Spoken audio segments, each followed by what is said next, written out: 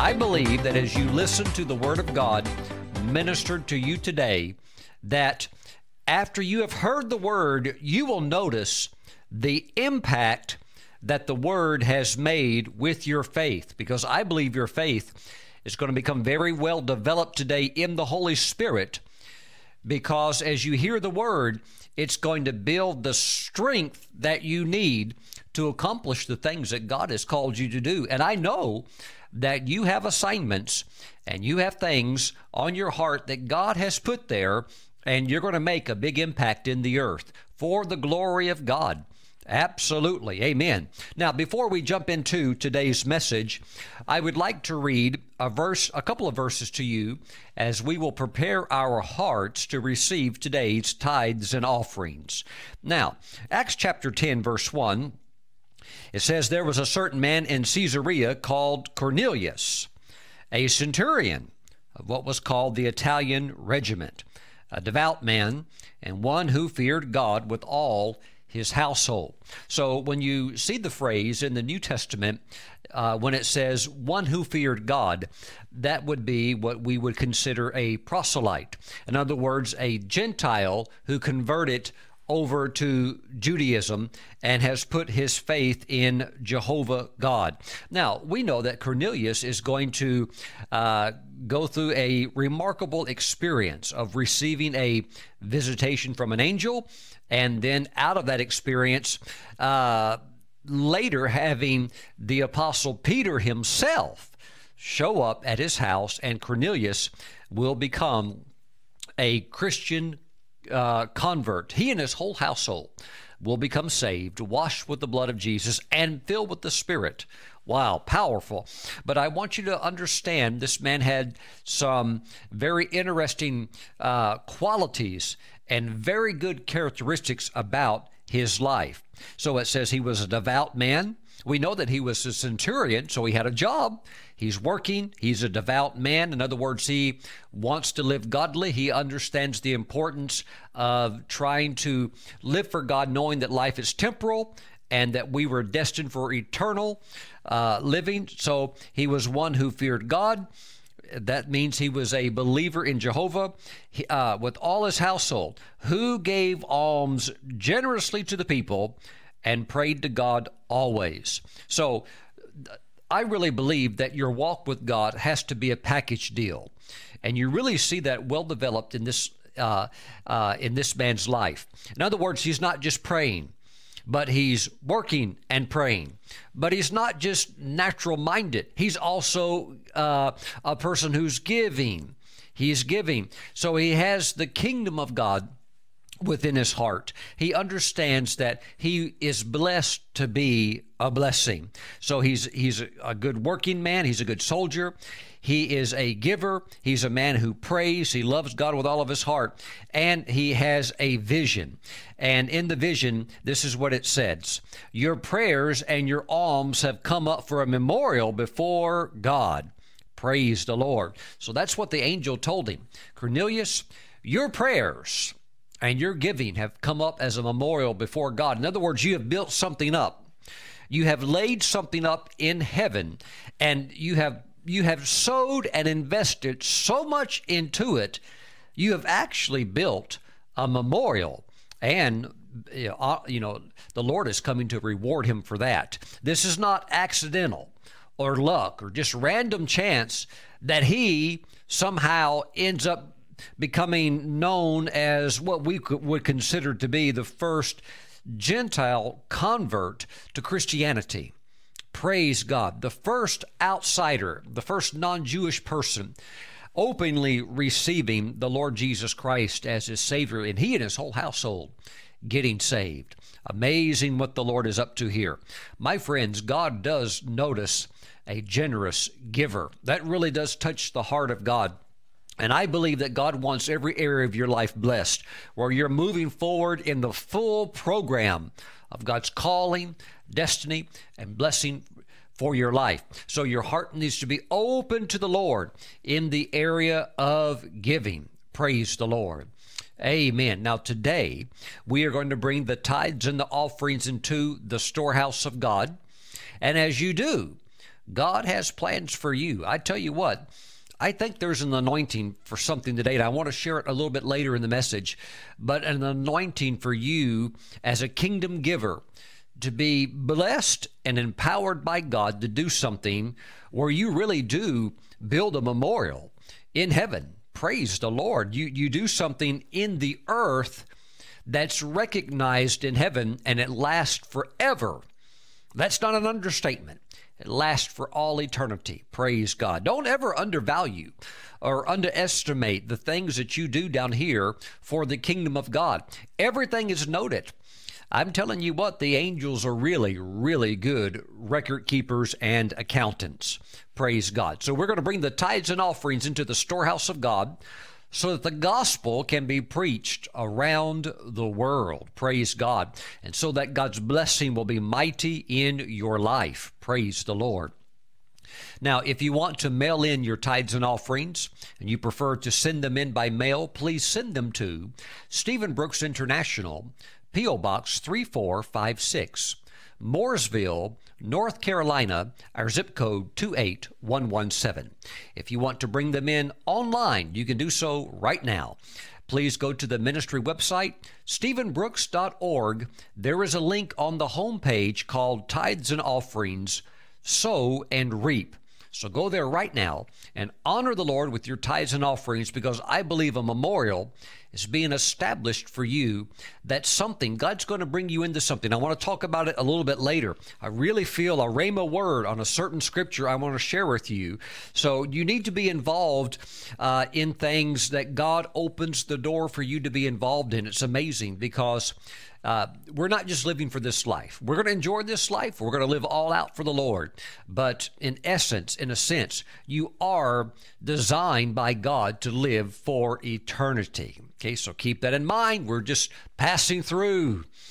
Wow, I'm just getting investors in the kingdom. I really believe that kingdom investing is the greatest return that we could ever receive. And I know some banks, not many, but there are a few banks out there that even say they can give you a return of up to 12%. That's pretty good. But Jesus offers the 30, 60, 100-fold return. And when you're talking about a 100-fold return, that's not just, double. No, that's that 100 times coming back. I really believe that we need to consider, first and foremost, kingdom investing. Praise the Lord. I think we need to really push further into this. I believe there's unlimited potential in God's ability to bless his people. That's you. Glory to God. And I believe that wisdom is flowing into you from heaven to achieve what God has called you to do and to be a wise investor. Hallelujah. Glory to God. Very, very exciting times that we are living in, when kingdom plans are being accelerated and God is moving quickly to accomplish what he not only wants to do, but what he must do. Praise God. Because, when you look at the 7 feasts of Israel, those can also be paralleled with the 7 church ages listed with the 7 churches in the book of Revelation. But my friends, the 7 feasts are also prophetic maps for the church, prophetic ages as well. And, for example, when you have the Feast of Pentecost, and you're already moving through the majority of the feast when you get up to Pentecost.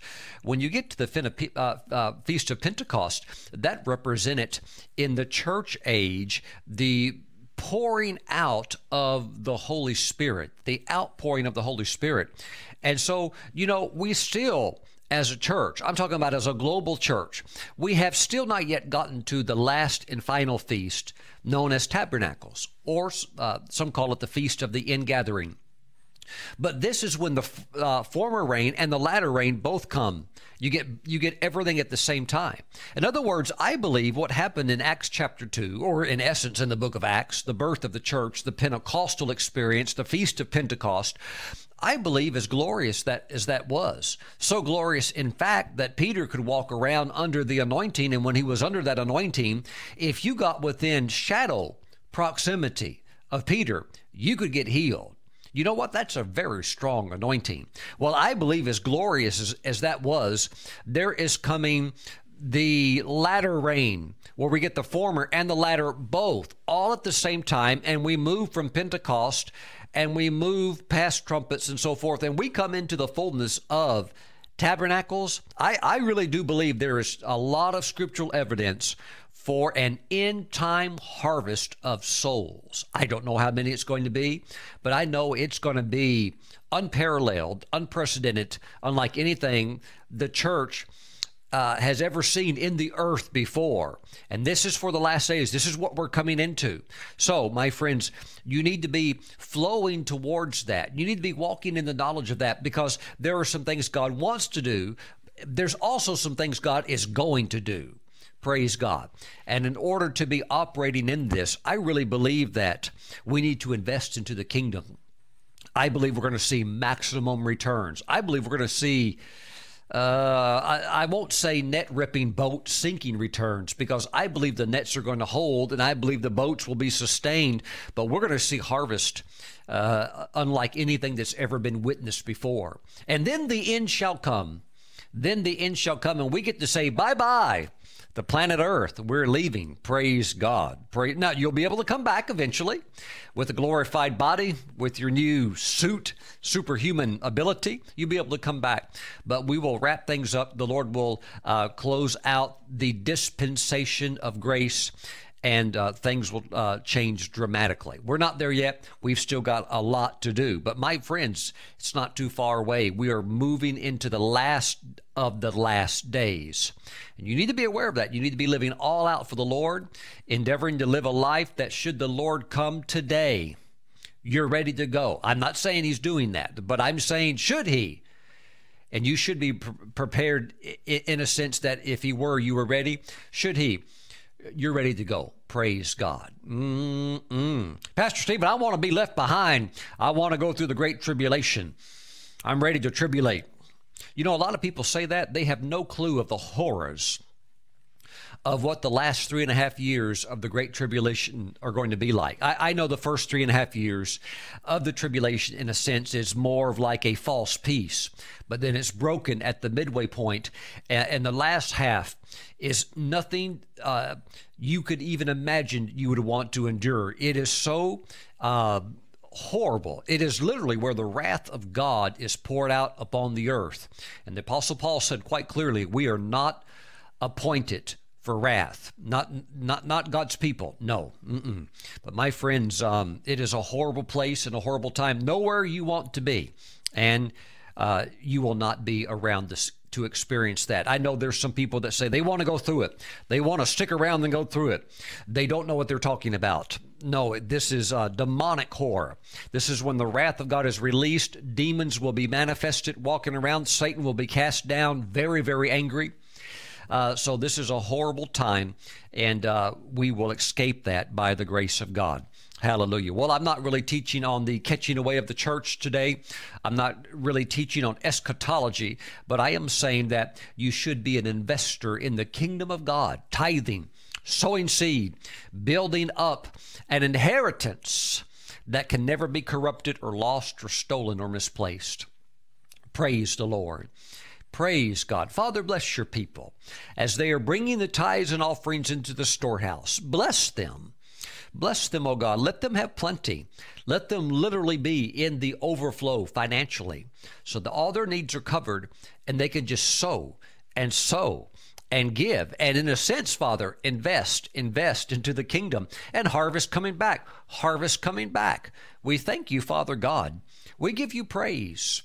We give you praise today. You're really up to good things, and you're releasing your wisdom, your plans, your ideas into the hearts of your people now to prosper in unparalleled ways for the sake of the kingdom expansion, for the sake of promoting the gospel around the world. Father, we thank you.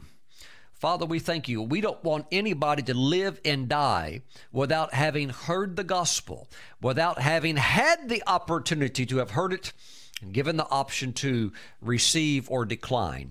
Father, we thank you that many are going to receive, and we just give you the praise. We thank you for empowering us to send the gospel around the world. We give you praise. Thank you, Father, in Jesus' name. And we all say, amen. I tell you, your assignment is very, very important in the Lord. What He has called you to do is very, very important. Praise God. Well, today, I want to share a little bit about the scriptural basis and the need for us to walk in the overflow. I believe that we should be so filled up with God that there is an overflow coming out, filled up with the Spirit, filled up with the joy of the Lord, filled up with the Word of God. And I believe even financially that God wants there to be an overflow that we are walking in so that we can be a blessing everywhere we go. So I want to read a few verses to you today. As you listen to these verses, I'm going to let the Word speak for itself. As you listen to what God said, watch what's going to happen to your faith. By the end of this message today, your faith is going to be very, very strong. Very, very strong. And to do what God has called you to do and to walk in the blessing that God has prepared for you. Praise the Lord. Now, Proverbs 10:22 says, the blessing of the Lord makes one rich, and He adds no sorrow with it. The blessing of the Lord. Are you ready today to get into the overflow of the blessing? Lift up your hands. Heavenly Father, we ask that as we go into your word, that your word would receive full entrance into our hearts and correct any wrong thinking, correct even any wrong theology or any wrong doctrine. Father, let your word wash our minds like soap and warm water washes our body. Let your word come and wash our minds and clear up and clean up our thinking. We give you praise. We give you praise. We thank you for your power and your Holy Spirit working in Jesus' name. Amen. Praise God. So Proverbs 10:22, the blessing of the Lord makes rich. Praise God. Hallelujah. I believe anything that God gives to you, I'm talking about when it comes from the Lord, I don't believe you have to apologize for that. I don't believe that you have to apologize for God healing you. Well, I didn't mean for it to happen. I guess God just decided to heal me, but it's not really my fault. No, you don't have to apologize for that. You actually give God praise for it. You give Him the credit for it. You actually tell people, hey, God healed me, whether it was cancer or lupus or lung disease or heart disease or whatever the situation may have been, or God, healing your back or whatever the case is. You don't apologize for that. No. But there's other things that God would do in your life where the world says, oh, that's not good. You shouldn't accept that. And we're actually made to feel ashamed of the blessings of God. But you know what? When you get into the Word of God, you realize what the truth is, and the truth helps straighten out your thinking so that you can agree in harmony with the Scriptures. So the blessing of the Lord, not the empowerment of the devil, the blessing of the Lord makes one rich. Now, I know there's people in the world, they have gotten wealth unlawfully. A lot of people have done a lot of shady things, and they have money. And we're not saying that's the blessing. But I'm saying that God can bless you and that you can follow the Scriptures and live a good life and work a good job, whatever that might be, and that God can just raise you up. You don't have to cheat, lie, steal, do all kinds of backroom deals and shady things that are against the laws or the rules or the IRS or stuff like that. No, you can play it straight. You can dot every T, or actually dot every I, cross every T, and do everything by the book and still come out ahead because God's blessing you. And you can have overflow and plenty left over. And that's what God wants to carry you into. So God said that. This is in the Bible. The blessing of the Lord makes one rich. So what happens sometimes is because of maybe the way the culture is or the way people think, and a lot of people are even Christians, they are fashioned, and their theology and their thoughts are formed not from the Word of God, but from news and TV and what the culture of the nation might be or something like that. And so that maybe if something is in vogue, okay, it's cool. Oh, now it's not in vogue. Now it's out of style. Oh, okay, it's not. Oh, we need to let it go, back off of it. But I believe when it comes to the promises of God, whether it's healing, salvation, look, you don't have to be ashamed for being a Christian. I remember when I was in junior high school, I was in 8th grade. I had to go to basketball practice, in the afternoons after school was out. So I would go to basketball practice. But on Wednesday, I knew I couldn't go to basketball practice because I had to go to church that night. We had church that evening, and, practice would run late, and then I wouldn't be able to get home in time, and then I wouldn't make it to church on time.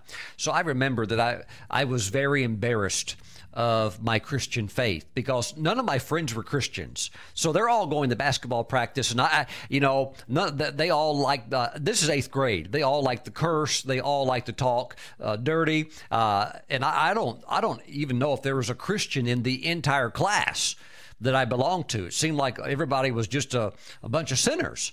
And so, all my friends, that's the way they were. And so you're under peer pressure as a teenager, and it's very, very difficult, especially when the church that you belong to, it's not like this is a vibrant, on-fire church. We're just trying to hold on to salvation. And so nevertheless, I had to go tell my junior high coach that I couldn't come to practice. And so very, very sheepishly, really cowardly, I went up to him and, I made sure there was none of my friends around. And I said, Coach, I'm not going to be able to make it to practice Wednesday evening. He goes, how come? Real loud. I said, well, I've got to go to church. And I said it like in a way, like almost like it was like I've got leprosy, or I've been struck by a plague. Please don't let anybody know. And he said, son, don't ever be ashamed of your religion. And I felt so embarrassed because I was ashamed. I was embarrassed of what my friends would think. And, I'm looking back on that, well over 30 years, and I still remember that. Why? Because that stood out to me, that if it's truth and it's biblical, don't ever back off of that or feel like you've got to apologize. You don't have to apologize for being a Christian. You don't have to apologize because you believe in tongues. Our vice president, Mike Pence, believes in prayer. And so he was mocked by Christian celebrities that they look at him like as being some kind of a nut job because he's a man that actually believed that when you pray, there's actually a God out there who hears and somehow answers you. And they were just like, that's so silly. And you know what? All of those people mocking him are lost in their sins, and if they don't receive Christ, they will die and they will be lost for all eternity and go to hell. And so, you know what? They tried to put pressure, and they tried to make the Christians look like a bunch of crazy people and stuff like that. But thank God for our vice president. Thank God for our president. Men that believe in prayer, men that trust God. And you know what? You got to hold on to the truth. Praise the Lord. Hallelujah. So the blessing of the Lord makes one rich. Oh, Pastor Stephen, we shouldn't say that. We shouldn't say the word rich. Maybe we should just say the word we're doing okay. Well, that's not what the Bible says. And we shouldn't apologize for scriptures. We shouldn't be ashamed of what God said. The blessing of the Lord makes one rich. Hallelujah. And he adds no sorrow with it. So I believe that as we look at a few scriptures today, that your faith will be strong and that you will realize that God wants to bless you. It is the plan of God to bless you, and that you just walk with the Lord and he'll lift you up. Praise God. Jesus said when he was talking about riches, he said, it's hard to enter into the kingdom of God for those who trust in riches. Okay, so the Lord doesn't have a problem at all with you having wealth and riches. He just doesn't want you to be covetous. He doesn't want you to trust in wealth or riches. He wants you to trust in him, but he doesn't mind giving it to you. Praise the Lord. Why? Because we need it. We need it to do what God has called us to do. And not only that, if it were wrong, why would he give it to you? The blessing of the Lord makes one rich. If it's wrong to be rich, then why does God give a blessing that actually makes you rich? Praise God. Well, there's a lot of people, even in the church, that think it's wrong to be rich. They think it's wrong for people to have extra money, and that nobody should have anything extra. We should just all be on the same level. We should have a system of socialism where it's just all equally distributed and it's all spread apart. Well, somebody needs to tell God, if they believe that there shouldn't be a first and a second and a third heaven. There's different levels of heaven. Paul said he was called up to the third heaven, and the third heaven is very different from the first heaven. Oh, my goodness. Oh, I tell you what, anytime you look into some of these worldly philosophies, begin to examine them in the light of the Word of God, those philosophies fall apart. They cannot hold up.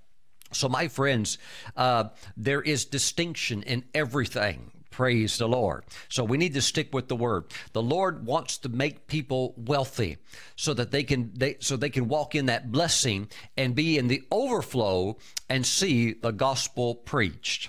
Praise God. Genesis chapter 12, 1 through 2. Now the Lord had said to Abram, "Get out of your country, from your family and from your father's house to a land I will show you. I will make you a great nation." And of course, that went on to become the nation of Israel. "I will bless you." Now, what does it mean to bless? Because it says the blessing of the Lord makes one rich. And now God's telling Abraham, "I will bless you." Bless in the Hebrew means empower to prosper. It's God empowering you to prosper. And you need that. That's what the blessing will do. You want the blessing of the Lord on your life. Everything will begin to flourish. Everything. I remember seeing pictures one time of a revival that took place down in South America, a certain nation, and this was like a rural agricultural society, small village, and they had revival. They began to seek the Lord, and the Holy Spirit was poured out, and everybody's getting saved, and people getting filled with the Holy Spirit, and all the locals are getting saved. And these are all first-generation Christians that have never heard the gospel before. Everybody's coming to the Lord, full-blown revival.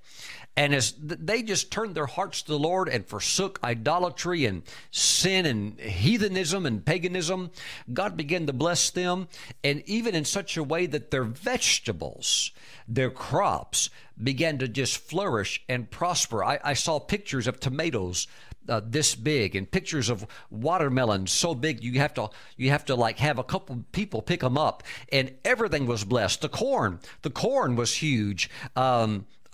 Just everything. A phenomenal blessing of the Lord on everything. And of course, if the crops are doing that well, that means God's also doing something to keep all the little bugs in check that would normally try to eat it all up. Well, they're not eating anything. Everything's profusely growing abundantly. So we're talking phenomenal harvest. And so, this is the blessing. This is the blessing working. Even where your crops are producing gigantically, tremendously. So God told Abraham, "I will bless you. I will bless you and make your name great, and you shall be a blessing." Well, when you are blessed, when you are empowered to prosper, what happens is you are taken by that power over into the overflow, and out of the overflow, now you are able to be a blessing to others. So in a sense, you see that the blessing has a purpose. It is for your own empowerment. But as you are empowered, now you move into overflow, and now you are able to be a blessing into the lives of others. So it's for you, but it extends out beyond you. It radiates beyond you, because that's what the blessing will do. And so just the very next chapter, Genesis chapter 13, verse 2, says Abram was very rich. Oh, Pastor Stephen, no Christian, no man of God, no woman of God, no child of God should have any kind of wealth. Just let the word defend itself. I believe that the word of God is like a lion. It's able to take care of itself. I know that atheists and agnostics have tried to destroy Bibles, and kings and pharaohs have tried to burn the scriptures, but you know what? They're all gone. And it's still here. It's still here. Voltaire, the famous atheist from France, said, "Oh, the Bible will be gone in just a few more years. Nobody will be reading it." And you know what? He's dead and he's gone. And out of his very house, his house after he died was purchased by a Bible printing company, and millions of Bibles have been printed out of his home. And he's now dead and gone. And the Bible's still here, and millions and millions and millions, even out of his own house, have been printed, much less all the other printing houses of the world. Praise God. So the Word of God is able to defend itself, and it has a voice. It's like a lion, and it's able to take care of itself. So when we read the Word of God, we should just accept it and accept the truth. Abram was very rich. Well, how did he get rich? Through the blessing. Through the blessing. Well, Pastor Stephen, he should just give all that away. He should apologize for all that wealth. You don't have to apologize for anything that God has given you. You don't have to apologize for your salvation. You don't have to go around with a sack over your head because you believe in talking in tongues. No, hallelujah. Hallelujah. You don't have to apologize that God healed your body. You don't have to hide that underneath the bed. No, tell people about it. Praise God. You don't have to apologize for God blessing you financially either. Glory to the Lord. Abram was very rich in livestock, in silver, and in gold. Pastor Stephen, he shouldn't have any of that gold. Well, you'll have to take that up with the Lord. It's the Lord blessing him, and it's the Lord the one that's the source of where it's all coming from. Praise God. Genesis 26, let's take a look at the life of his son. Then Isaac sowed in that land. Remember, when Isaac was sowing in the land, he's actually sowing in a time of famine. So the Philistines must have looked at Isaac and thought, this guy's a total nut. He's throwing his seed away. But see, God had directed him to stay right where he's at. Don't go to Egypt. You stay right where you're at. So he realized, well, if I'm supposed to stay here, I must be supposed to sow here because I'm not here for nothing. And so he got busy sowing. And it says he reaped in the same year 100-fold. In the time of harvest, when nobody else can even get their crops to grow, he's not only having success, he's having bumper harvest. How about that? And it says, and the Lord blessed him. See, it's the Lord. It's the Lord doing that for Isaac. Isaac shouldn't have all that, Pastor Stephen. No, that's the Lord doing that for Isaac. The Lord blessed him. The man began to prosper and continued prospering until he became very prosperous. Let the Word of God wash your thinking. Okay? This is Isaac. The man began to prosper and continued prospering until he became very prosperous. May that be said about you. Praise the Lord. For he had possessions of flocks and possessions of herds and a great number of servants. So the Philistines envied him. Genesis 26, 12 through 14.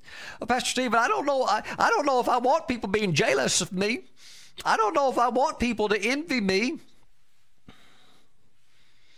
Well, that will happen. That's what there's persecution. There's people that say you shouldn't have that. You should give it all away. But you know what? They'll never give anything away. The ones that are saying give it all away don't give anything away. It's very interesting. See, look into these philosophies. You'll find they're all lies. You'll find that the Word of God's the only thing that's true. The stuff that these other people say, it doesn't even make any sense. Give it all away and what? Live on the street? You know, they tell you to give it all away, but they don't give anything away. Praise the Lord. Hallelujah. So Isaac was blessed. He was blessed. What does that mean? He was empowered to prosper. Who's the person empowering him to prosper? God is. God wants to do the same for you. Now let's look at the life of Jacob. Jacob, of course, his name later changed to Israel, the name which the nation is now known by today. It says in Genesis 28:22, and this stone which I have set as a pillar shall be God's house, and all that you give me, I will surely give a tenth to you. I will surely give a tithe to you. So Jacob, whose name was changed to Israel, said, hey, Lord, I'm locking in with you. I like you. I'm hooking up with you, and I'm going to become a tither. And his grandfather, where's Israel getting this tithing stuff?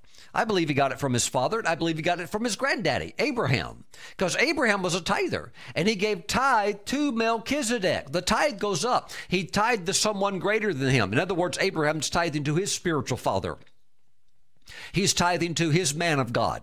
So the tithe was going up. So when you see these men blessed, you see God empowering them to prosper. These men are tithers. These men are givers.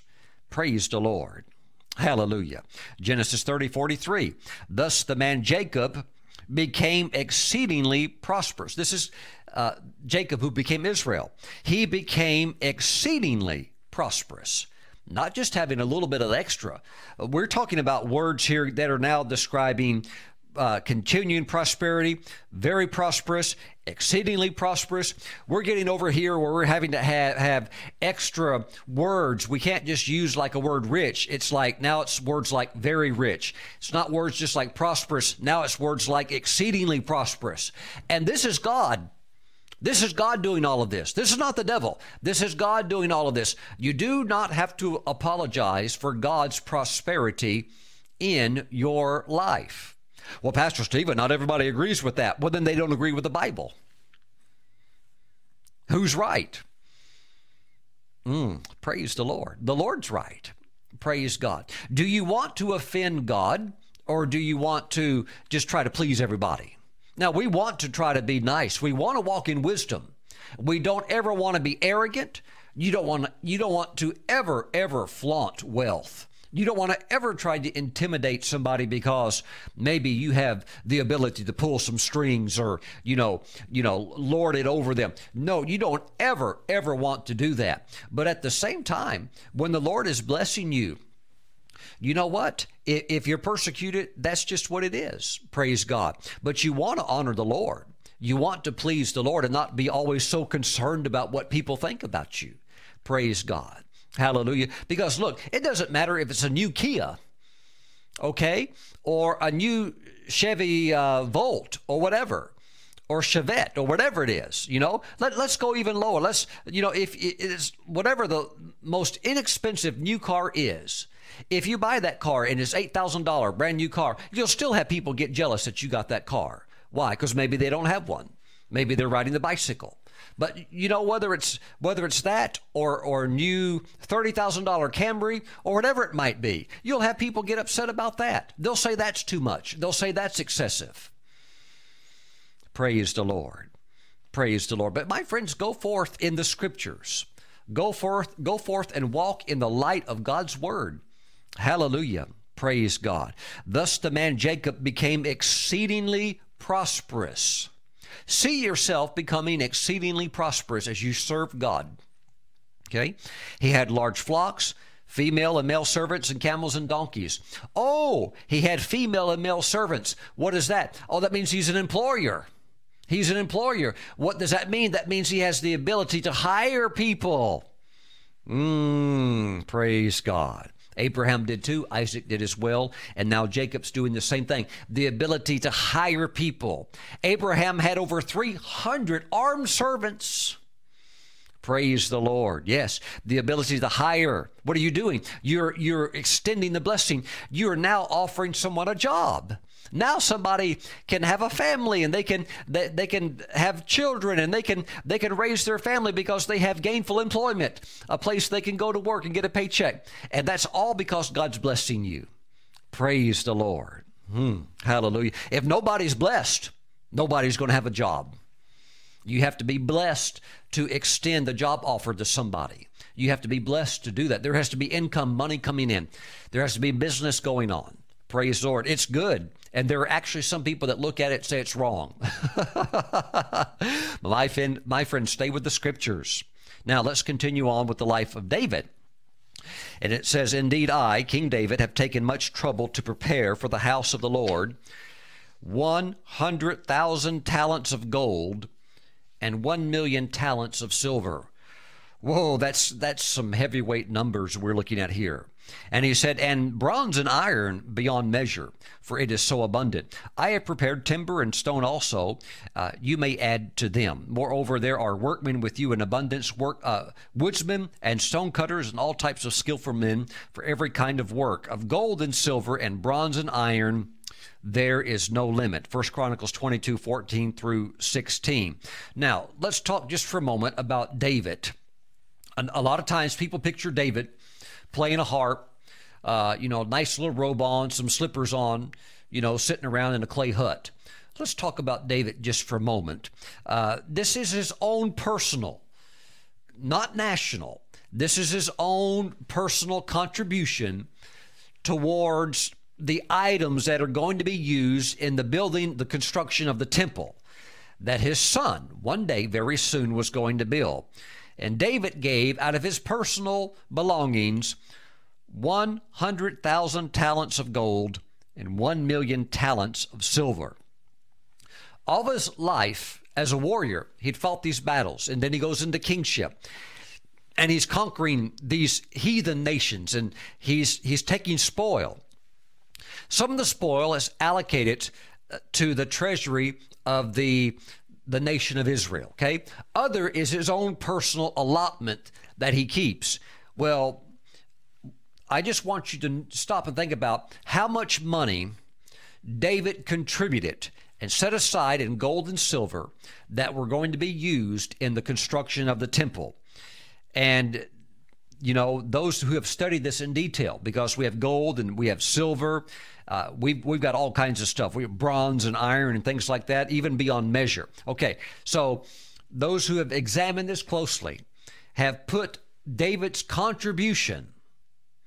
David, now think of David, okay, playing the harp, nice little robe on with his little slippers, okay, his little leather sandals.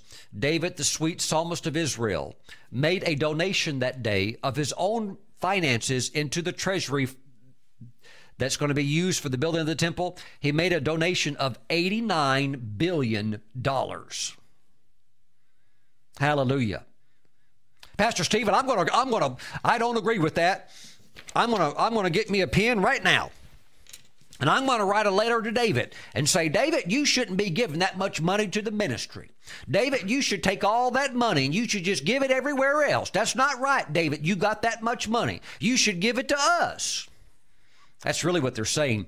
Give it to us. David gave a donation into the ministry of $89 billion in today's equivalent of gold and silver. Don't you know that in the newspapers of the day, there were critics probably writing their little bitty articles, so-and-so has given a donation to the ministry. We believe that was a total waste. He should have done this with it, done that with it. Ever notice the critics, they don't do anything except criticize. You don't ever see them giving. And if they do, it's very little because they don't believe in prosperity, so they don't have much to do, so they can't make an impact. But my friends, David was a heavyweight giver. $89 billion donation. Praise the Lord. Hallelujah. Thus David, the son of Jesse, reigned over all Israel. And the period that he reigned over Israel was 40 years. 7 years he reigned in Hebron, and 33 years he reigned in Jerusalem. So he died in a good old age, full of days and riches and honor. And Solomon, his son, reigned in his place. Pastor Stephen, I don't believe David should have had all that money. Well, then you'd have to take that up with the Lord, because the Lord's the one blessing him.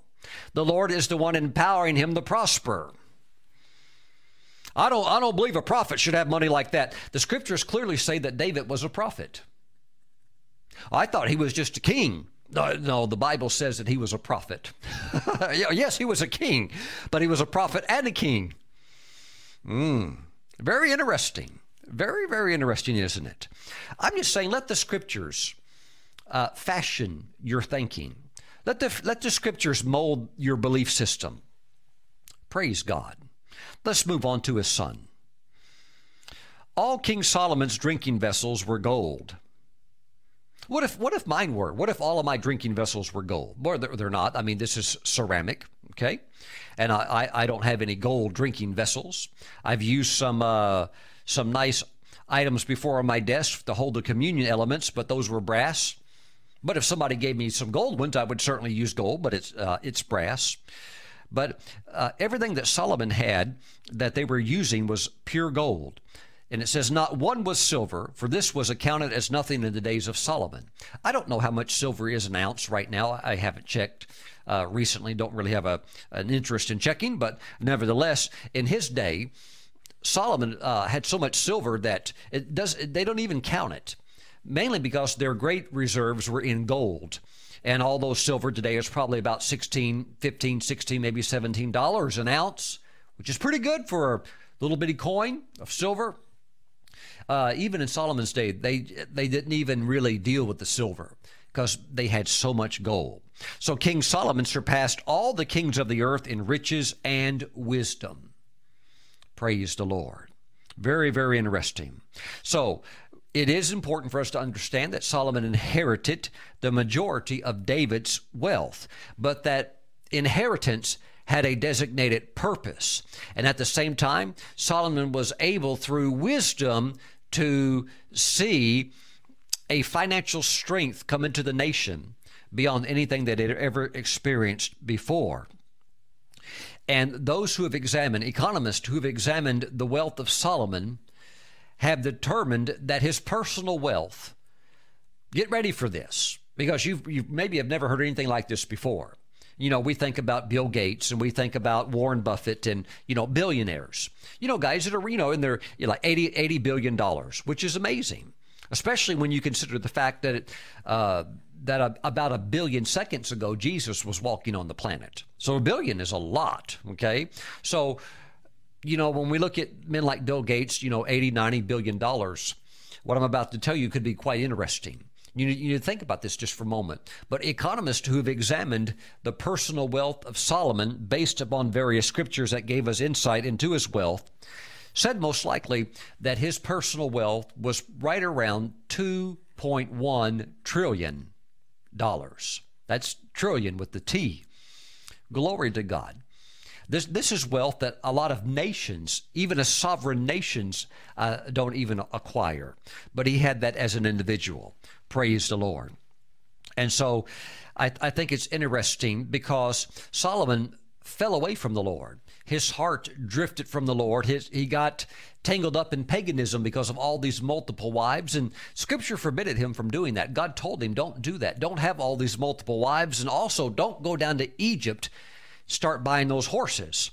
And the Lord didn't want him around that Egyptian culture of sin. Well, next thing you know, he's down there in Egypt buying horses and importing these beautiful horses. And so that also was a violation of God's word and God's will. And he ends up just falling away from the Lord, even got into idolatry. David had his problems, and David had some very public, embarrassing and humiliating sins. But David never bowed down before a statue or an idol. He never did that. Solomon did. And he got into full-blown idolatry.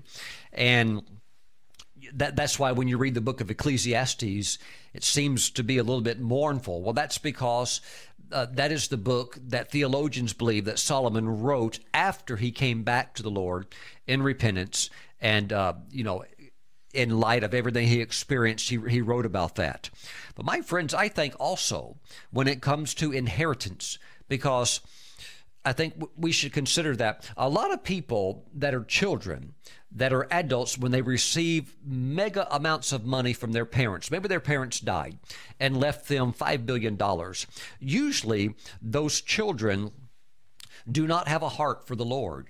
And they take all that money and all they do is they consume it upon themselves. And sometimes they fight and they quarrel over it. Who's going to get this much and so forth. And it's just a big mess. But I believe really that when it comes to inheritance, the majority of inheritance should be left to the ministry that your heart is attached to. Now, I also know that the Word of God in the book of Proverbs, I believe it's chapter 13, says, leave an inheritance. The righteous man leaves an inheritance for his children's children. So you could leave something for your children and something for your grandchildren. But nowhere in the Bible does it say you leave all of it for your children, especially for children that are not serving God, that have no interest in God, have no interest in the kingdom of God or anything like that. There is no scriptural basis for giving all of your money to them. Praise the Lord. I believe that the best thing that you can do, remember, invest, because one day you're going to leave this planet.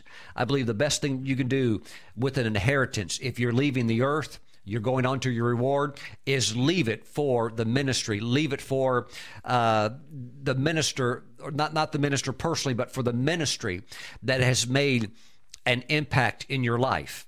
That way, even after you're gone, that inheritance is still working. It's still empowering the gospel to be preached. And so you're continuing to build up for your reward in heaven. Praise God. Glory to the Lord. Now let's continue on. This is 2 Chronicles 17. Now the Lord was with Jehoshaphat.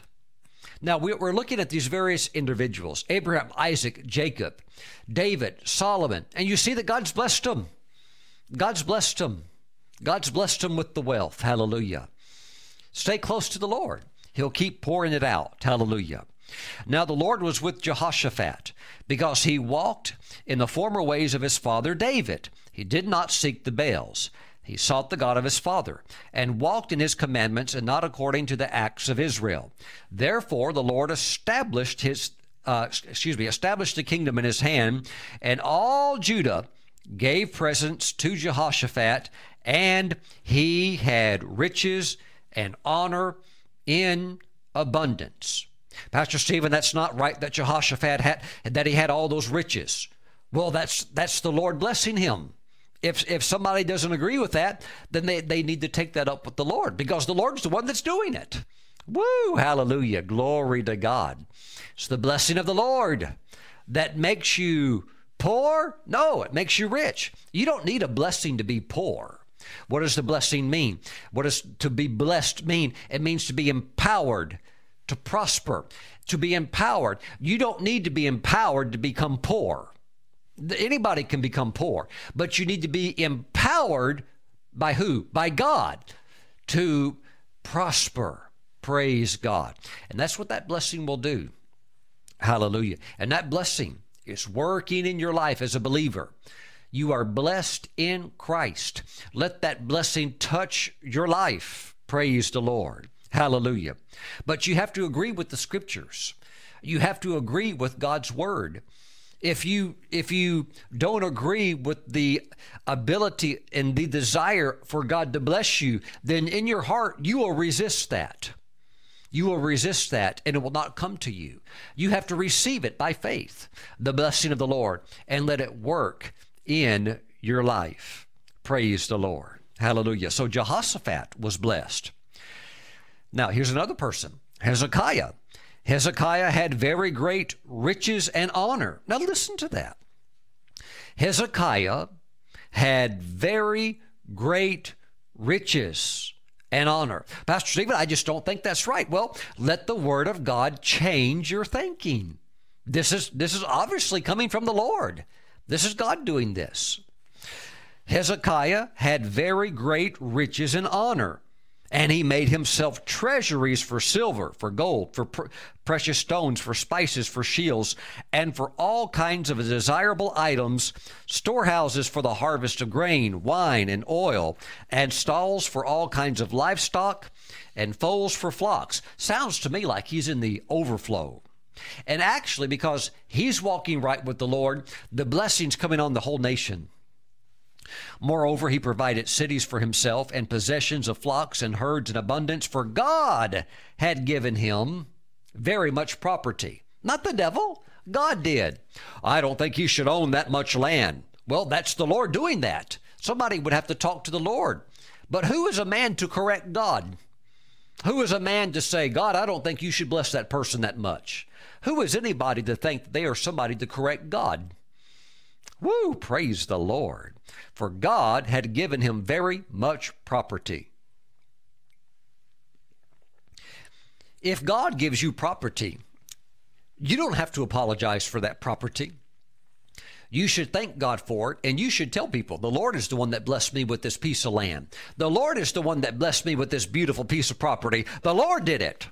Well, we don't think that's right. Well, that's just too bad. Hallelujah. Because I'm certainly not giving it up just because you're jealous.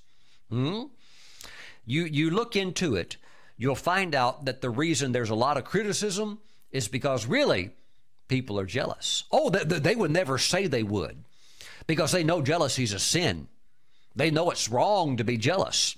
They know it's wrong to be covetous. But really, what's going on much of the time is they're jealous. They're actually burning with jealousy, and they just wish they could have the same thing.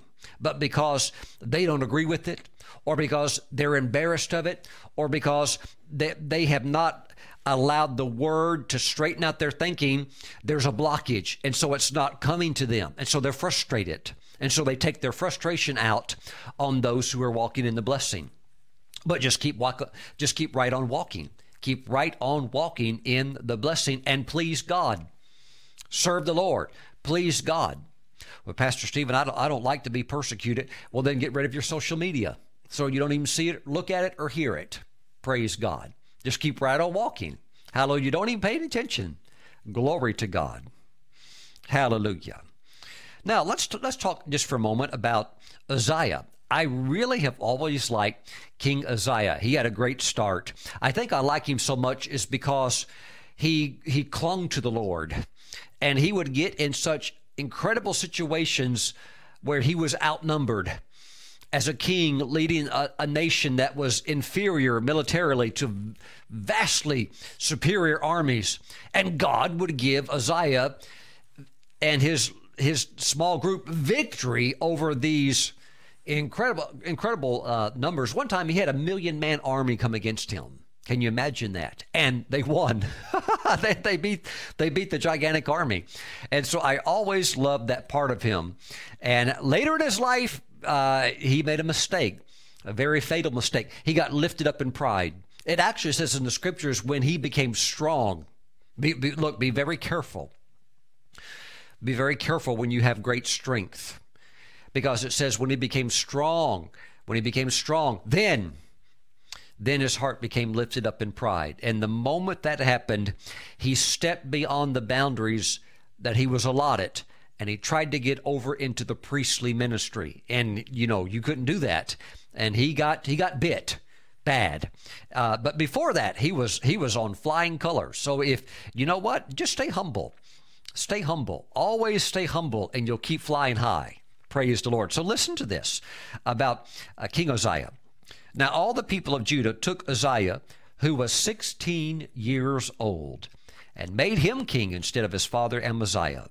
He built Elath and restored it to Judah, and the king rested with his fathers. Uzziah was 16 years old when he became king, and he reigned 52 years in Jerusalem.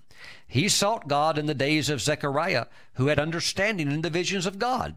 And as long as he sought the Lord made him prosper. The Lord made Uzziah prosper. Now, this tells you here also that prosperity is rooted in God. As long as he sought the Lord, God made him prosper. If you'll seek the Lord with all of your heart and be open to God making you wealthy, be open to God making you rich, just like he's done for so many other biblical saints, okay? He'll do the same thing for you. But you have to be open to receive that, and you have to also know that this is of God. This is not evil. This is not dirty. This is not sinful.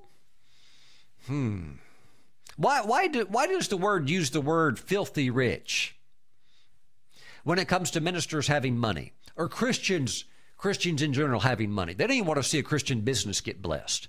Why do they say if you have money, you're filthy rich? Like it's filthy, it's dirty. No, it's righteously rich. Talk, God talk. Don't talk the way the world talks. To them, everything's dirty. Talk the way God talks. The blessing of the Lord will make you wealthy. The blessing of the Lord will make you rich. Pastor Stephen, I don't even know if we should read that scripture on TV. I don't know. If it's in the Bible, I'm ready to read it. Hallelujah. And I'm ready to stake my life on it, and I'm ready to live it. Hallelujah. Don't be embarrassed of anything that God said. Proclaim it from the rooftops. Hallelujah. Glory to God. Hallelujah. So it was God who was directly causing Uzziah to prosper. God made him prosper. Not the devil, okay? Not some old sinful uncle over there who had some extra money. No. God. And it's going to work the same way for you. God's going to make you prosper. Just keep seeking the Lord. Keep seeking the Lord and open your heart to biblical truth. Don't let the news media set your doctrine. Hallelujah. Glory to the Lord. I would actually encourage you to listen to the news as little as possible. And you'll find out that in a sense that even if you turn it off, you'll still be just fine. You'll still be able to pray for the president, pray for the nation, pray for your leaders. You'll still be fine. A lot of that stuff will defile you. That news, it's all negative. It's all negative. It will not build you up, and it will not increase your faith one bit. It will deflate you. It will aggravate you. It will upset your spirit. Most of it you don't even need to be listening to. Praise God. Be prosperity minded. Come on, be biblical minded. That means you're going to need to be prosperity minded. I want to say this. You need to be wealth minded. Oh, I'm going to go further. You need to be minded of being rich. Not just in Christ with spiritual blessings, but financially, so you can be in the overflow and you can be one who's causing the gospel to be preached around the world. Boldly doing it. Praise God. Let's go a little bit further. Praise God.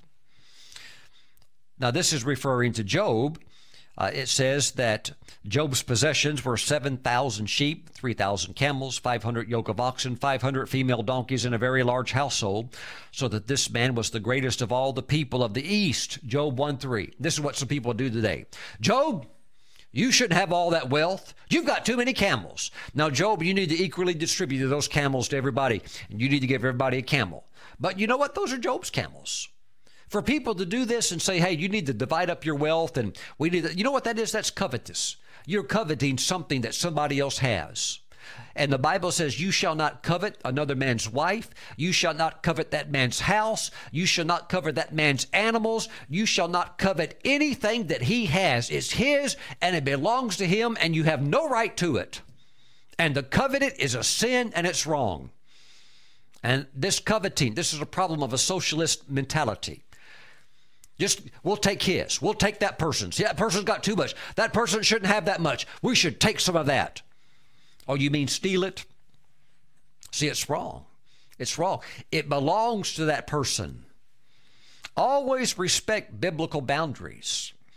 Praise God. Don't step over a boundary and take anything that doesn't belong to you. It'll bring a curse upon your life. Praise the Lord. Hallelujah. So Job was blessed. Those are his camels. I don't think he should have that many camels. No man, Pastor Stephen, needs that many cars. Well, you'll have to talk to the Lord about that because it's the Lord who made him the greatest person of the East.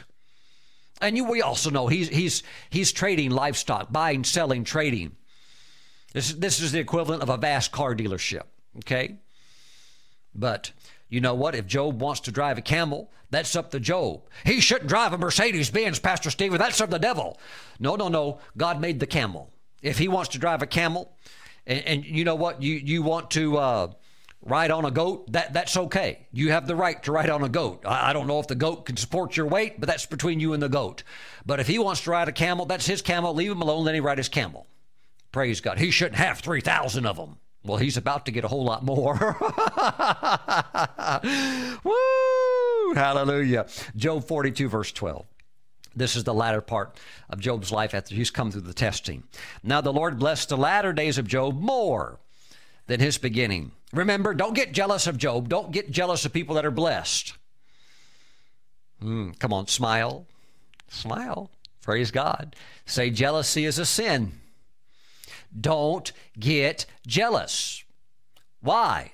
Well, because you're destined to be standing in a place of blessing too. Do you really want a bunch of people jealous at you all the time? No. But then you need to be free from jealousy. Be free. Be happy. Be happy that the person is blessed, has a home, a car. Well, I didn't get, I don't have, well, don't get jealous. Don't get in the flesh. Be happy. Smile. Jealousy is a sin. It is a sin. Praise God. Much of the criticism, even in Christian circles, about others having things and, they've got too much or what, it's all jealousy. It's all rooted in the flesh. People are jealous. That's exactly what it is. And the truth be told, they wish they had it. And if they had it, they wouldn't care what you think. They'd gobble it up, run off with it. You'd never see them again. Woo! Glory to God.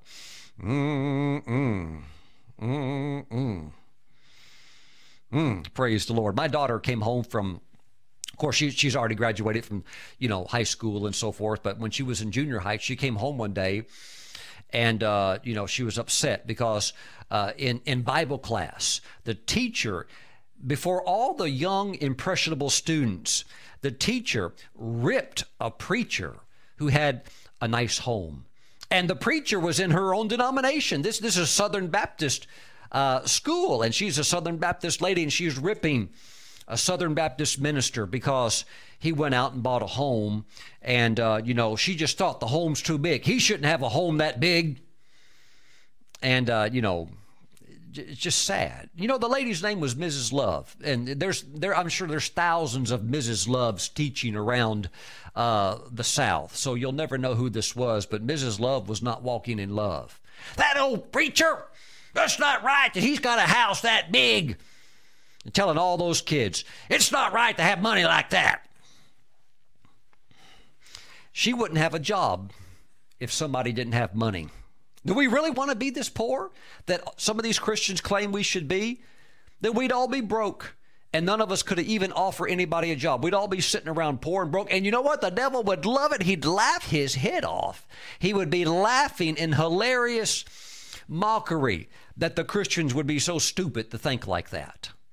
Praise the Lord. And behave and act like that. But I thank God that pastor has a nice home. Amen. I think he's a good man. He's doing a good job. Praise the Lord. Hallelujah. Pastor Stephen, he shouldn't have a house that big. He should have a house that's more modest. Says who? And if the Lord's blessing him, the Lord's blessing him, then I tell you what, you speak against that, you will destroy your destiny. You will absolutely rip up and tear up your financial destiny. Praise God. Hallelujah. You know what? I'm preaching this message today, and I'm not taking any heat financially. I'm not getting any mails, or any emails or phone calls. Pastor Stephen, you know what? We don't agree with you. You're a prosperity preacher, whatever. No, I'm not a prosperity preacher. I'm a Bible preacher. I'm not preaching this because I'm getting any heat. I'm just preaching this because it's the Word. And I believe that we should cover the Scriptures, and we should teach them and preach them. Regardless of what's going on in culture or society. There's a big backlash today. Don't preach about homosexuality. Don't preach about that, because, the world out there, if you preach against that, they'll come against you. Well, look, I believe we should preach the Scriptures regardless. If the culture has gone completely rotten, then we're supposed to be salt and light. We're not supposed to sit back and shut up and say nothing. No, that's when you're supposed to put the salt and the light out there. So that's what salt does. It preserves so we don't go into full-blown decay.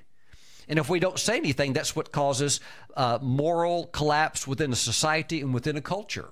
So we are bound, obligated to preach the light of the truth. We need to tell people the truth.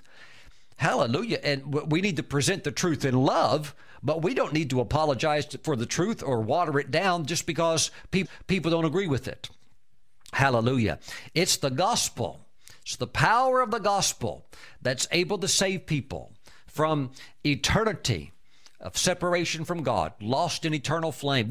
Look, hell is real. Hell is very, very real. Sinners need to know that. This is not some mythological place. It is real. And if a person rejects Christ and the love and the mercy of God, and they refuse salvation through Christ, they send themselves to that place of eternal torment. Wow, it is real. It is very real. There are people there right now suffering. They'll never get out. And that's one of the horrors of hell, the hopelessness. You'll never, ever get out of there. You're there for all eternity. It's over once you go there. Praise the Lord. Now, let's continue on. Let's go over to the New Testament a little bit. As you see, the theme continues that if you are blessed, you have the ability to be a blessing. Praise God. Now it came to pass afterward that he, Jesus, went through every city and village, preaching and bringing the glad tidings of the kingdom of God. And the 12 were with him. And certain women who had been healed of evil spirits and infirmities, Mary called Magdalene, out of whom had come 7 demons, and Joanna, the wife of Chuza, Herod's steward. Herod's steward? You mean that person is working for Herod? Wow. I mean, Herod was loaded. Herod had a lot of money, probably had thousands of servants and stewards. So you have Mary, you have Joanna, the wife of Chusa, Herod's steward. So he obviously got paid really well. And Joanna is his Chusa's wife. And then you have Susanna and many others. Many, take note of that, many others. But these three are listed because they're primary donors.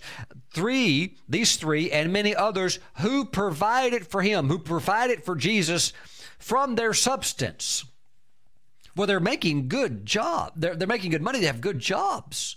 Money is poured in. God's blessing them. They are blessed. What does that mean? What does that mean? It means they are empowered to prosper, and they are prospering. What are they doing with it? They are using their extra, their overflow, and they are just funneling it into the ministry of Jesus Christ. Isn't that amazing? Wouldn't it be something if you would have been alive during that time? And you yourself could have been a personal supporter of the ministry of Jesus Christ. Isn't that amazing? These people are giving into his ministry. You're going to put your tithe into the ministry of Jesus Christ. You're going to put your offerings into the ministry of Jesus Christ. Well, even today, Jesus is still receiving the tithe. Don't let anybody tell you he's not. Hebrews chapter 7. Take your time. Read slowly through Hebrews chapter 7. You'll see that Jesus, who is your high priest, is still receiving tithes today. Oh, when you bring your tithe and offering into the storehouse here, you think, well, I'm bringing it into the ministry of Stephen Brooks International. And you are. But in the same sense, you are putting it into the hand of Jesus. That's in the Bible. That's in the New Testament. Don't let anybody tell you that the book of Hebrews is not the New Testament. Well, Pastor Stephen, that tithing was under the law. Well, if it was under the law, why was Abraham tithing? Years, hundreds of years before the law was ever instituted that said, now you need to tithe. He was tithing when there was no law. So was Israel. He was tithing when there was no law. Nobody told him to do it. God didn't say you have to do this to be blessed. He's already doing it. Glory to God. Praise God. So you see here key financial donors contributing into the ministry of Jesus. That's why you need to be wealthy, so that you can sow and support the gospel, because Jesus is still saving people today. Hallelujah. We need to continue to be giving. Hallelujah. Glory to God. But a certain Samaritan, as he journeyed, came where he was, and when he saw him, he had compassion. So he went to him and bandaged his wounds, pouring on oil and wine. Now, let's talk about the Good Samaritan just for a moment. And set him on his own animal. So the Good Samaritan, who's doing some good works, had his own animal, his own vehicle. You know what? You had to be wealthy back in those days to have your own animal to ride on. Most people walked. He had his own animal. He brought him to an inn. Now, this is the man that's been mugged and robbed and left for dead. He ministers to him with oil and wine. You have to have extra to do all these things. You have to have an overflow. To be in the overflow, you have to have wealth operating in your life, the blessing working in your life, oil and wine, his own animal. And now he brings him to an inn. He brings him to the hotel and took care of him. On the next day when he departed, he took out 2 denarii, gave them to the innkeeper, and said to him, take care of him, and whatever more you spend, when I come again, I will repay you. Could you put somebody up in a hotel right now? Could you help out with their medical bill right now, just like he did? Helping with medical bills. Has his own animal that he's using. He's got his own vehicle. So he's got gas, he's got insurance, he's got it all covered, okay? Title, registration, everything good to go. He's got all that, and he's putting the guy up in a hotel. Could you do that? Pastor Stephen, I can't. Well, then you need to open your heart to the biblical truth of wealth, to the biblical truth of why God wants you rich, to the biblical truth of why God wants you blessed, so you can be a blessing. Because when you are poor, you can have a lot of love in your heart, but you are very limited in your ability to reach out and bless others. You have to be in the overflow. You have to be in the overflow. And you know you need to be in the overflow to put somebody extra in a hotel room. Hallelujah. Have you ever noticed the prices of hotels? You know, some of these hotels used to be cheap, like Motel 6. And that's a motel. That's not even a hotel. They used to be cheap, like $29, or they're not $29 a night anymore. You have to be in the overflow to do things like this, to have all your own basic needs covered and reach out and be able to do this for others. You have to be in the overflow. That's Luke chapter 10, verses 35 and going into 36. Today you have the ministry called Samaritan's Purse, and it's run by Billy Graham. He's the CEO. By the way, if you don't know, if you've been living on another planet, it's run by, Franklin Graham. Franklin Graham, if you don't know, is the son of Billy Graham, the world-famous evangelist who has now gone on to be with the Lord. So Franklin Graham is the CEO today of Samaritan's Purse. You know what their annual budget is? This is a ministry that operates out of the scriptural basis of Luke 10, verses 35 and 36, which is the ability to help. Christians helping, reaching out, medical supplies, supplies with nations that are impacted with famine, supplies for impoverished areas that need rice and food, and on and on and on it goes. Even helping veterans who've been hurt in war and they're having marital problems and things like that. I tell you what, it's amazing what Samaritan's Purse does. Their annual operating budget, what it is for this year? It's $665 million. Praise the Lord. There is one Christian ministry that actually operates a budget annually that's over $1 billion. But this one's in North Carolina, Samaritan's Purse, $600 million plus. Praise the Lord. Now that's a good Samaritan. When you have a budget of $600 million, you can put some shoes on somebody's feet. Oh, Pastor Stephen, that ministry shouldn't have that much money. Oh, really? See, my friends, there are people that just don't think biblically. They don't think biblically. But you'll notice that when there's problems in the earth, who responds? The church. The church of the Lord Jesus Christ is there on the scenes through all of these outreaches of ministry and outreaches of helps that go out there and do other things while all the sinners just sit back and look and maybe give a little something. But when they give it, they usually give it to be noticed. So they get like an award or something like that. But you'll never get any coverage on television of all of these major works that so many Christian ministries and outreaches are doing. The news media never says anything about it. But we're, these are the first responders, the first ones there. Amazing. Let's continue on. These are people in the Bible, my friends, the Good Samaritan. Mary, Joanna, Susanna, and many others. These are all people in the Bible. David, Solomon, Job, Hezekiah, Jehoshaphat, Uzziah, Abraham, Isaac, Jacob. I'm just hitting the surface. Notice how they're all blessed. They're all blessed. But somehow the world will tell you that you're not supposed to be. Yet biblically, these people all are. And these are all people being used by God, and they're all godly. They're all saints. They're all holy. And they all have money. They all have money. And God's the one that's blessing them with it. You're supposed to have it too. You're supposed to have it too. For the expansion of the kingdom, so that you can have your life in order, you can have financial peace in your life, and that you can be a blessing. Praise the Lord.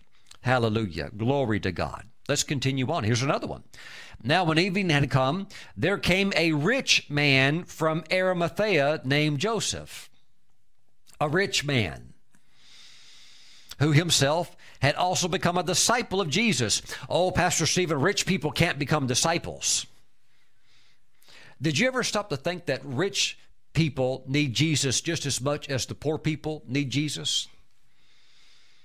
Praise the Lord. There needs to be outreaches for all. Hallelujah.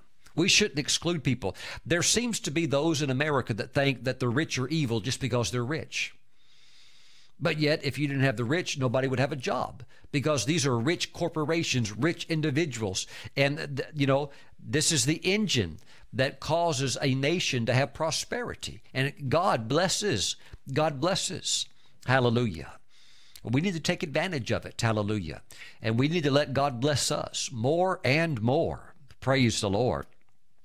Now, when evening had come, there came a rich man from Arimathea. Oh, I want to Read it again. It's in the Bible. No word in the Bible is there by mistake. Hallelujah. Now when evening had come, there came a rich man from Arimathea, named Joseph, who himself had also become a disciple of Jesus. This man went to Pilate and asked for the body of Jesus. Don't tell me that didn't take some guts to do that. That's bold. To go before Pilate and ask for the body, that's pretty bold. Well, it says, then Pilate commanded the body to be given to him. When Joseph had taken the body, he wrapped it in a clean linen cloth and laid it in his new tomb, which he had hewn out of the rock. Well, you know what? If you had a new tomb, you had some money. And if you had to hire men to, chisel that out, that's going to cost some money. Oh, I know this, the limestone is soft. Okay, so this is not like we're working with granite, but nevertheless, it's still rock. And this is something only somebody wealthy could do. But that's where Jesus was put. And you know what? You need to have wealth so that you have the ability to do what you are destined to do. And this man was destined to put the Messiah in his own tomb. And that meant that he was a landowner. He had private property that he owned. He had his own tomb. And that, my friends, was used for the Lord Jesus Christ. He was able to do something that only he could do because he had great wealth. I believe that there will be assignments for you too, because as God generates prosperity and wealth in your life, you will see, oh, this is for a designated purpose. Amazing. Praise the Lord. Hallelujah. Glory to God. Here's another example. This is in the life of the Apostle Paul. And on the Sabbath day, we went out of the city to the riverside, where prayer was customarily made, and we sat down and spoke to the women who met there. Now a certain woman named Lydia heard us. She was a seller of purple from the city of Thyatira. Now that would be in the country that we know today as Turkey. And it says that she worshiped God. Oh, okay, so that tells us that she was also a proselyte, somebody that was a Gentile sinner who had heard the Word of God taught under the Old Testament system. She became a convert to Judaism, and so she was, in the eyes of the Jews, she was a worshiper of God, okay? And it says, the Lord opened her heart to heed the things spoken by Paul. And when she and her household were baptized, she begged us, saying, if you have judged me to be faithful to the Lord, come to my house and stay. Oh, she had a house. She had a house. Come to my house and stay. So she persuaded us. She obviously was a very wealthy person. She was a businesswoman who sold luxury textiles that were dyed purple. It was only the wealthy elite who wore garments that were dyed purple, or who had clothing that was trimmed with purple. Or it was only the wealthy elite who had soft furnishings in their homes, such as a couch that would be covered over with a beautiful purple dyed garment. You had to be super wealthy to have a material like that. This dyed purple, this purple dye was actually in order to dye just one piece of cloth, like one piece of clothing, would take 2,000 mollusks. So the dye was actually an extract from the shellfish, from the mollusk, and it would take 2,000 of them just to dye a piece of cloth that one person only could wear. So this was a lot of work, a lot of time, and so she was a wealthy person. She had a house. Stop and think about it. What if you were able to have hosted, like she did, Paul, Silas, and Timothy? They were all together at the same time. The Apostle Paul, Silas, and Timothy. What if you had the honor, the privilege of having those three men under your roof? Wow, what an honor. What a blessing. Praise the Lord. So that's why That's why you need to be also blessed and prosperous so you can have your own house. So you can have your own house. I thought about adding some scriptures onto today's teaching about all the saints in the Bible who had their own homes. I don't have time. You wouldn't believe how many people, I'm talking even prophets, who had their own homes. Samuel the prophet and all these others, even Jesus. When the disciples of John originally came to Jesus and basically very inquisitive and curious about him because John had said this guy's the Messiah, they come up to Jesus and they say, where are you staying at? Where do you live at? He said, come and see. He did not say foxes have holes in the ground and birds have nests, but the Son of Man has nowhere to lay his head. He didn't say that. He said, come and see. He basically said, I'll show you exactly where my house is at. Wow. Some theologians even think that maybe he had two houses. Wow. Well, I didn't take the time to start listing all of the saints in the Bible who owned homes because it just goes on and on and on. Well, Pastor Stephen, we shouldn't own a house. That's being worldly. Well, why did they all have them? Very, very interesting. You need to have your own house. You never know when you might have to host the next Paul, the next apostle, right? Silas, Silas was a very powerful prophet, and he also moved into the apostolic. And then, of course, you have Timothy. All three, host all three at the same time. What a privilege. What an honor. But you can't do it if you don't have a house.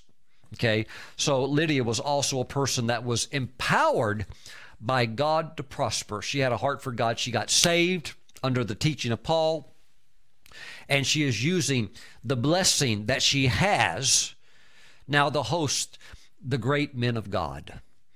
I believe if you're watching me and you're a wealthy person and you have a big home, you have a big house, you got some extra square footage, it's a beautiful place, your house needs to be open for Bible studies. You need to be hosting Bible studies. And if you can't teach it yourself, get a qualified, skilled, anointed man or woman of God over to your house to teach at least a once-a-month Bible study. That house is not just for you. Praise the Lord. It is yours. God has blessed you with it, but you also need to use it as a platform of influence for the preaching of the gospel. Praise the Lord. Hallelujah. Glory to God. Thank you, Jesus. Thank you, Lord Jesus. How about this one in the Gospel of Luke, chapter 7?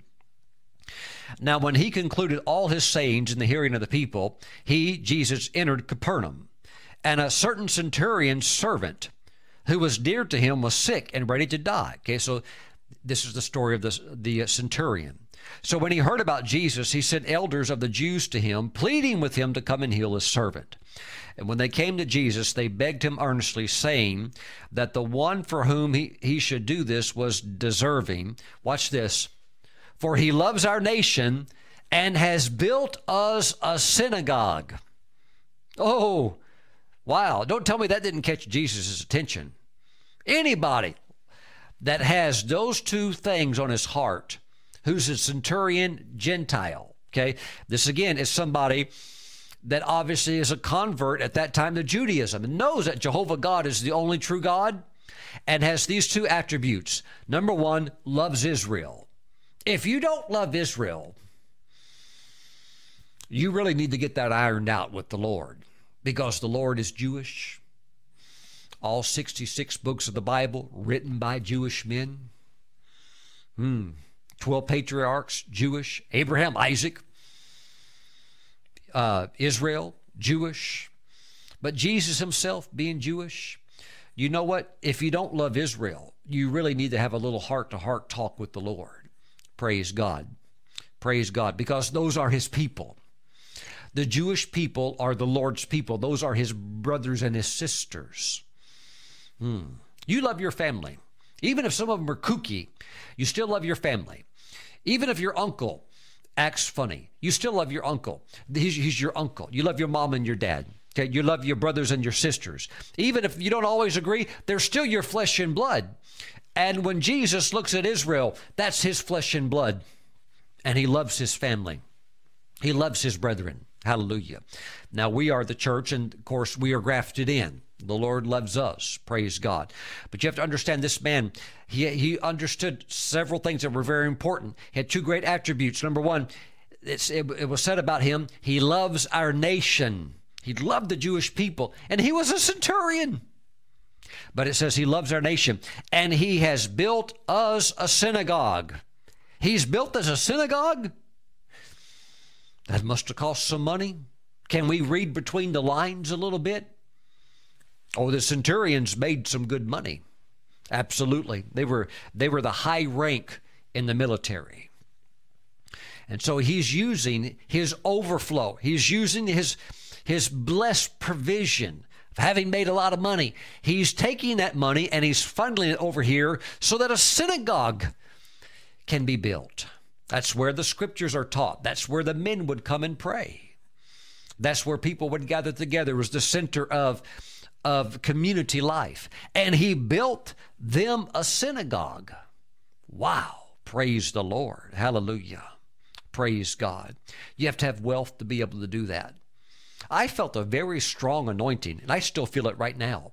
I feel a supernatural quickening of the Holy Spirit, that some of you are going to be so blessed and so empowered that when a need is presented for the building or the remodel of a Christian edifice, a church, a ministry center, or whatever it might be, you're gonna just have God pouring money into your life. You're going to be prospering like you've never prospered before, and you're going to see, oh, that's the purpose. That's why. That's why. So I can be a part of this. So you can literally build, perhaps not a synagogue like the centurion did, but you can literally be a part of really building something. And I think that's what's great about God's kingdom, is that we need physical assets. We need buildings. We can't preach out in the rain. We can't run cameras underneath a tree with sap dripping down on top from the pine tree. We have to have buildings. We have to have structures. And these things last. These things represent also the Lord. Hallelujah. I love cathedrals. I know some people look at them and say, oh, that was a waste of money. No, it's not. It makes people happy. See, we can bless the poor, and we can have our needs met, and we can still have extra. See, that's the thing with God. We can do it all. We don't have to have a poverty mentality and just shut it down and just do a little one thing. No, we can touch all kinds of things, praise God, because we're blessed.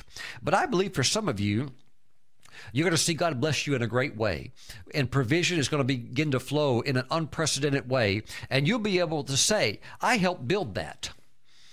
I put into that. I helped build that. And you know what? I'll be honest with you. Me and Kelly, we've done that with other ministries, with other ministers when they were raising up, whether it was their headquarters or something like that. And they said, you know what? We're building it, or we've got a facility now. We're going to re-beautify it or whatever it is. And you know what? We've put into that. We can go there and see those places that are physical, that are real, and we had a part in that. Makes you feel really good in your heart. Praise God, because those places are being used to continue to preach the gospel around the world. And they're prospering, and it's just, we're living for the kingdom. We're living for the Lord. We're going to have rewards on the other side. We're investing. We're investors into eternity. Praise God. We're going to see it all again. Pastor Stephen, you're just giving it away. No, we're going to see it all again, multiplied many times over. You will see it. Absolutely. Hallelujah. Praise God. So this man literally loved the nation of Israel, and he built the synagogue. He built the church. Praise the Lord. Let's close with this. Revelation 5:11 and 12. Then I looked, and I heard the voice of many angels around the throne, the living creatures and the elders, and the number of them was 10,000 times 10,000 and thousands of thousands, saying with a loud voice. Now, don't skip past this. Listen to what they were saying. Worthy is the Lamb who was slain. Now, that the Lamb is Jesus. Worthy is Jesus, the Lamb who was slain, to receive power. Yes, let's give the Lord power. And riches and wisdom. Wait a minute, Pastor Steve, what did you just say? It says, worthy is the Lamb who was slain to receive power and riches. Oh, Pastor Stephen, Jesus doesn't want no riches. Jesus just an old barefoot preacher. He just walking around with old wore out clothes looking for a sandwich handout. Somebody just give him, a sack lunch. That's all he, no. Worthy is the Lamb who was slain to receive power and riches and wisdom and strength and honor and glory and blessing. Hallelujah. Look at the angels in this category of the book of Revelation with gold bands going across their chest. Jesus with a gold band going across his chest. Some people get upset if the preacher wears a gold ring.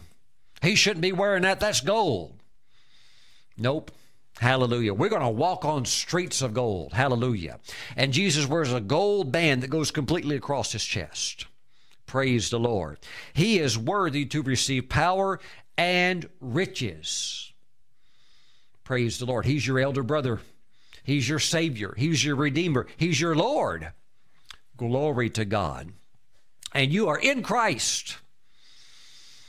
Praise the Lord. Praise the Lord. Hallelujah. You are worthy because he is worthy.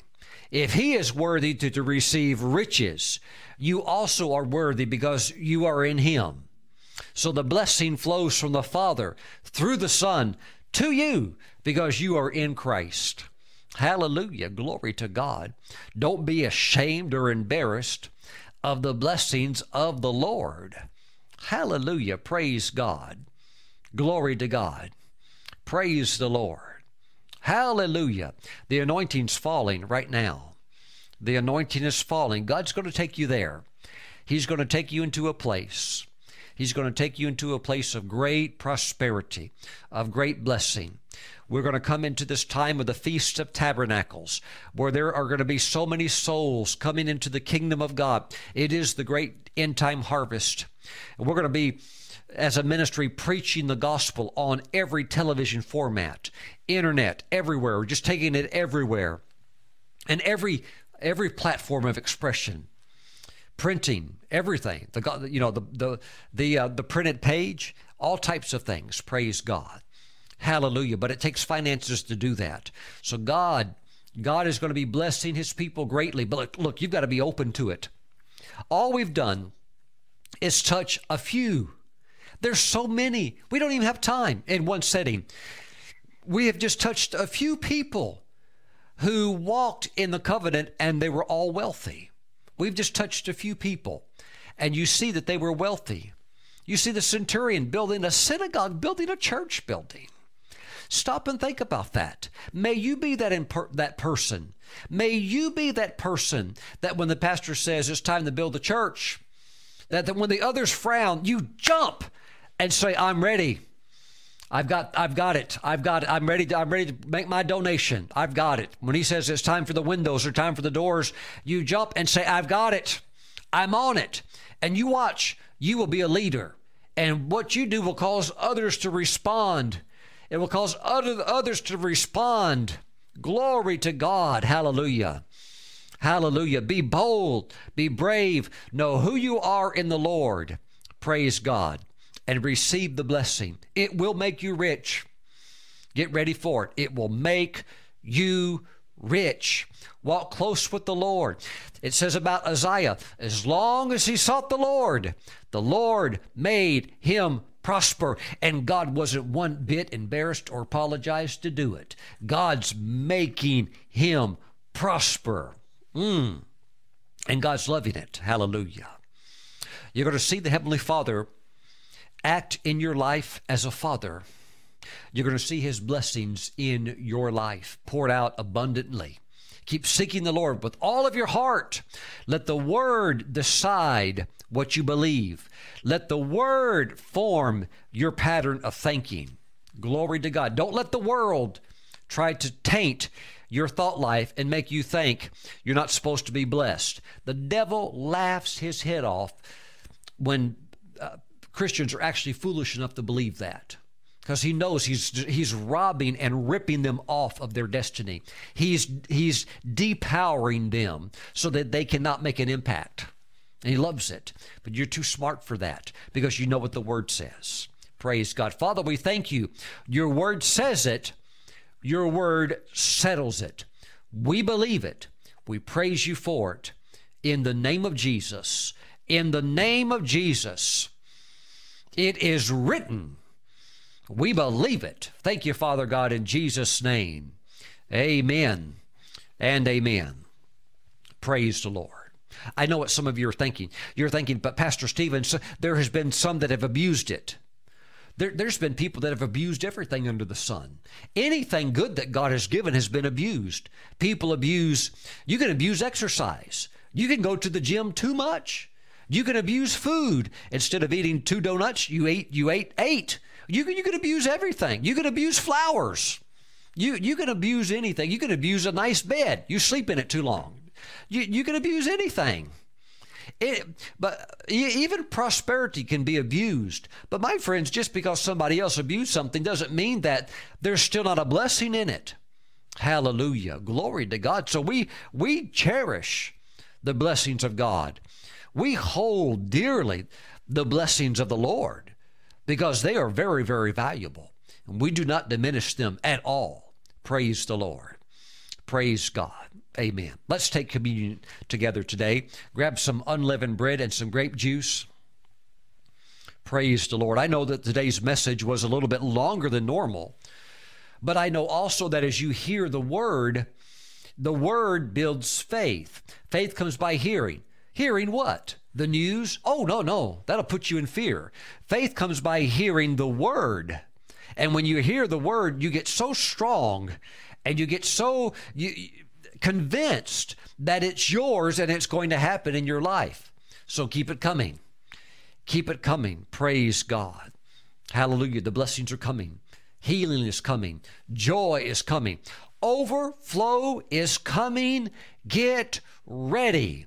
Live for the Lord. Get as close to the Lord as you can. Live your life as clean as you can. Walk as close to the Lord as you can. Because the overflow is coming. Praise God. Hallelujah. Father, we thank you for the bread and the juice.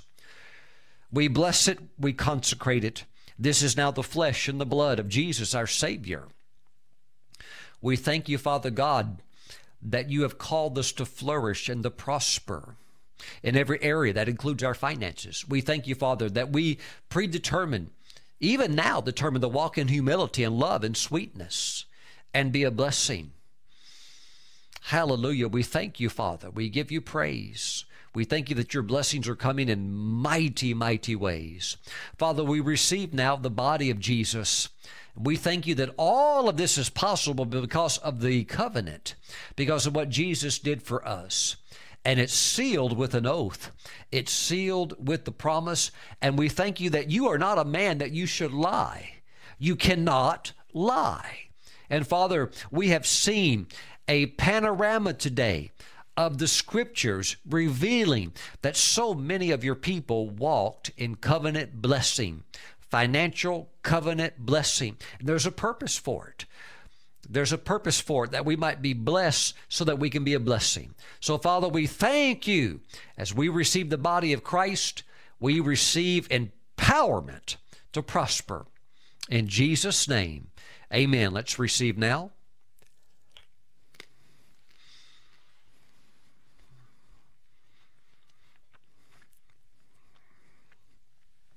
I hear the Holy Spirit saying, you're going to a new level. Get ready right now. Get ready. You're going to a new level. Praise the Lord. You're going to a new level. It's like a bicycle.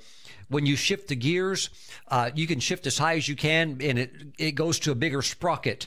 I see new gears now being given. You're going to have a new sprocket. You're going to be able to go faster. This big thing is going to create such power, and it's going to begin to turn, and you're going to go faster than you've ever gone before. Praise the Lord. You're going to a new level. Praise God. Praise God. And you'll be able to jump up, and you'll be able to respond. I believe there's some centurions out there. You're going to be a person that's going to build a synagogue. You're gonna pay it off. You've got so much money coming in that you can build a synagogue. Praise God. Hallelujah. In a sense, what I'm saying, you could raise up a church building. You can pay it off. The windows, the doors, the carpet, whatever's needed next. You know, the pastor says, okay, it's time for the flooring. Okay, I've got it. Here it is. Go buy it. Glory to God. Now say yes. Say yes. Praise God. Father, we thank you for the blood of Jesus. Father, transform our thinking. Let all of our thoughts be in agreement and in harmony with Scripture. We thank you. We believe it. In Jesus' name. Thank you, Father. Amen. Let's drink the blood of Christ.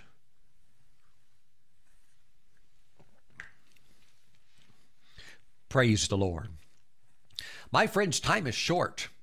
Let us live all out for the Lord. Hearts open wide for the Lord, not holding anything back. Give, and it shall be given back to you. Good measure, pressed down, shaken together, running over. Running over.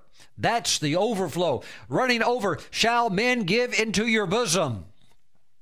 You're going to be given a great job. You're going to be given an increase. You're going to be given a new position. You're going to be given a large contract. You're going to be given something unexpected. It's going to come. It's going to be given to you.